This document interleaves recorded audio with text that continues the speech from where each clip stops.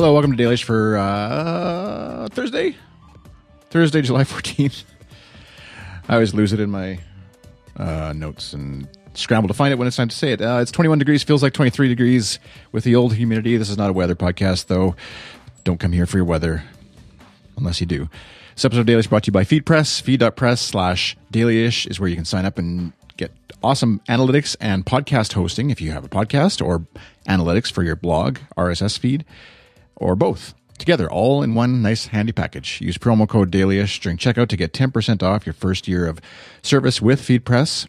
My thanks to FeedPress for sponsoring and supporting Dailyish, as well as goodstuff.fm. And also by, and especially by, Patreon supporters, possibly like you. Patreon.com/iChris is where you can check out how you can support my podcasting efforts a little more directly. Yesterday's, or the last episode of Dailyish, did a video version that I sent to Patreon supporters as well. I'll make it available eventually, publicly or whatever. But Patreon supporters get first crack at that kind of stuff. So you can check that out if you like. Patreon.com/iChris. We are very slowly working on the Good Stuff Patreon campaign, because we've heard from some folks, and it kind of makes sense that they might rather just support the network as a whole rather than like individual shows and things like that, and just kind of contribute to the overall running of a site. Obviously, in the end, whether you're contributing right now to Morning Show or Dailyish, like my Patreon, or Three Guys, Three Questions, etc., ultimately the money does end up paying for server costs and stuff. Nobody has bought a yacht or a small rowboat, even, I don't think, with the money from... I have a webcam from my Patreon supporters, which is awesome. That's what I recorded the video with yesterday. That Patreon supporters we got over that reward level, or not reward level, goal level, I guess it was, and then have since dropped back down. So, which is cool. It's come and go, do it for a while. That's the way it works. And I won't go on a Patreon rant. I was going to do that, but I will save that for another time. I think, thanks to, if you tuned in, listened, watched whatever yesterday's episode, I kind of, it's one of those things where last night, which I'll get into why I was up, but I kind of was like debating at around 2 a.m. thinking, I'm just going to go run downstairs, delete that, because I just should not have done that or publish that. I should have just kept it to myself. But part of this little experiment is just to keep a little bit more of myself. I promised myself at the beginning of the year, that I was going to be a little more honest, a little more vulnerable, a little more open about stuff, and I haven't really followed through that well on that, because it is really hard for me to do, and I hadn't planned to be that sort of open and whatever about stuff that was going on, and especially because I planned to do a video version of it just for fun for Patreon folks, but I wasn't realizing sort of where I would go with the discussion, and so then I had this video version of me being all the sads and stuff, and so which I don't say lightly. I just don't know how to talk about it in a great way, because I don't know exactly what's all going on in my brain sometimes, chemically or otherwise. If it's just exhaustion, if it's just stress, if it's a combination of all three, or if there's real depression issues or whatever. I don't really know all that. But at any rate, thanks for listening. Thanks for sticking around. If you have, and if you so desire to, if I could ask of you to go to iTunes if you use that, or Google Play if you use that, and leave a rating or review about the podcast. It kind of just helps. I don't know if there's been one in a little while. I'll have to go check, but that just helps to get the word out about the show and stuff like that. So follow the iTunes link wherever you find it, and do that. And if you do that, if you have other podcasts you listen to, even if they're not asking you to, it helps so much. It seems silly, and I know it's a pain the way iTunes has it set up to do. It's not a simple process to leave a review, but it really, really does help a podcast, both in terms of morale for the show, just to see some reviews, but also to let Apple and other listeners searching for podcasts out there know that, hey, this show is great. And especially if you tweet about a show, tweet or Facebook post or blog post, if you still write a blog. Podcasts are like the lowest thing to get shared on the internet, it seems. And any amount of sharing and helping you can do for a podcast is super appreciated. I know by us at Good Stuff, and I'm sure by most I don't know what podcaster wouldn't be happy to have their show shared a little bit more widely. So on the podcasting note, I think I finally figured out this. I have this smaller mixer. I sold my big multi-track mixer that was taking up a bunch of desk space. Sold it, got a Sapphire Focusrite 18i8, I think it is, for less money than what the other big mixer was. Newer hardware, sort of.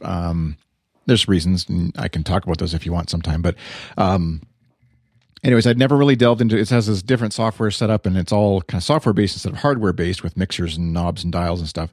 And so I'd never really gotten into figuring out how to make it all work properly. And this morning I just was like, I have a YouTube podcast I'm recording in a couple hours that it would be great to be able to play. We got the okay from YouTube's management to play, 15 seconds of music, up to 30 seconds of music or something like that, in the podcast without getting sued or taken down.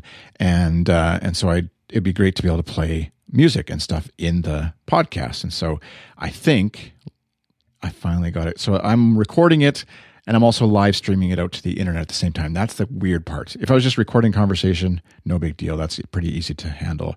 So, I think that you might be hearing music right now. And we'll cut that out. We're talking about the album October, which came out in 1981, 83, long time ago by most people's standards. Today, we're doing, as part of U2's 40th anniversary year, we're going back episode by episode, talking album by album. And so the early albums I'm not as familiar with, so I have to play host and try to get caught up on how and what was going on at the time when these albums were made. But it also allows me to play little sound effects like... Chris is going to be so excited that we're talking about wieners right now. In the podcast, and which is very important, obviously, to be able to play that kind of stuff. So at that note, it's just kind of exciting. It was like this thing that I was up against mentally and hadn't just sat down and put the time in to figure it out and watch a bunch of YouTube videos to figure it all out. So yay me. This is all about me. Last night, what I alluded to at the beginning of the show and tweets was... It was one of those nights where we just all needed sleep, and we'd kept the boys up a little late. Their cousin was passing through town on their way home from a trip to the Calgary Stampede and stuff. And so the boys were up. Our youngest, Lucy, she was in bed before they came around, and just because she's 3, she still needs occasional naps in the afternoon. And when she doesn't nap, she often gets up in the night just complaining about not being able to sleep. Basically, she doesn't know what it is, but she's tired but can't sleep through the night, overtired and stuff. So anyways, last night from about, typically it happens about 20 minutes after you lay down and finally you're about to go to sleep, then she's up. But this time it was like repeatedly for a couple hours, just like a rough go of sleeping. And, which I was normally... Not all the time, but normally I can handle it okay, and I don't get too upset about it, don't get stressed about it. Last night I was like really just feeling the exhaustion and the tiredness and the stress. I'm a lighter sleeper than my wife, and so I end up usually just quickly getting up with her because if you wait long enough, she'll put herself back to sleep. When she's crying out and I can't sleep, I just figure I'm just going to go give her some water or put her back in her bed and get her back to sleep so I can go back to sleep and not have to wait 20 minutes while she sort of settles herself again. It's okay to let your kids cry, by the way. If you're not aware, it's okay. And telling myself that at 2 a.m. But this time I was getting stressed and, kind of stomping around, huffing and puffing because I was frustrated not getting sleep. Sue then gets upset and is frustrated with me for getting upset and frustrated with Lucy. So we're all kind of like, the boys luckily slept through the whole thing. But we're all kind of just like frustrated with each other. And then finally at 2 a.m., I was going in again to settle her, and she was complaining about her toes. And often when she's overtired or middle of the night, she just, she gets like leg cramps or sore legs and stuff, and just kind of like, stuff like that, just when she's overtired and can't sleep.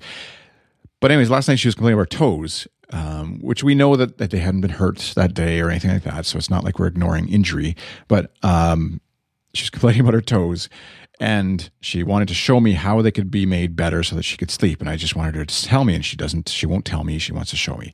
So fine, we get up, we go to the bathroom is where she wants to go. I'm thinking maybe she's going to get a Band-Aid.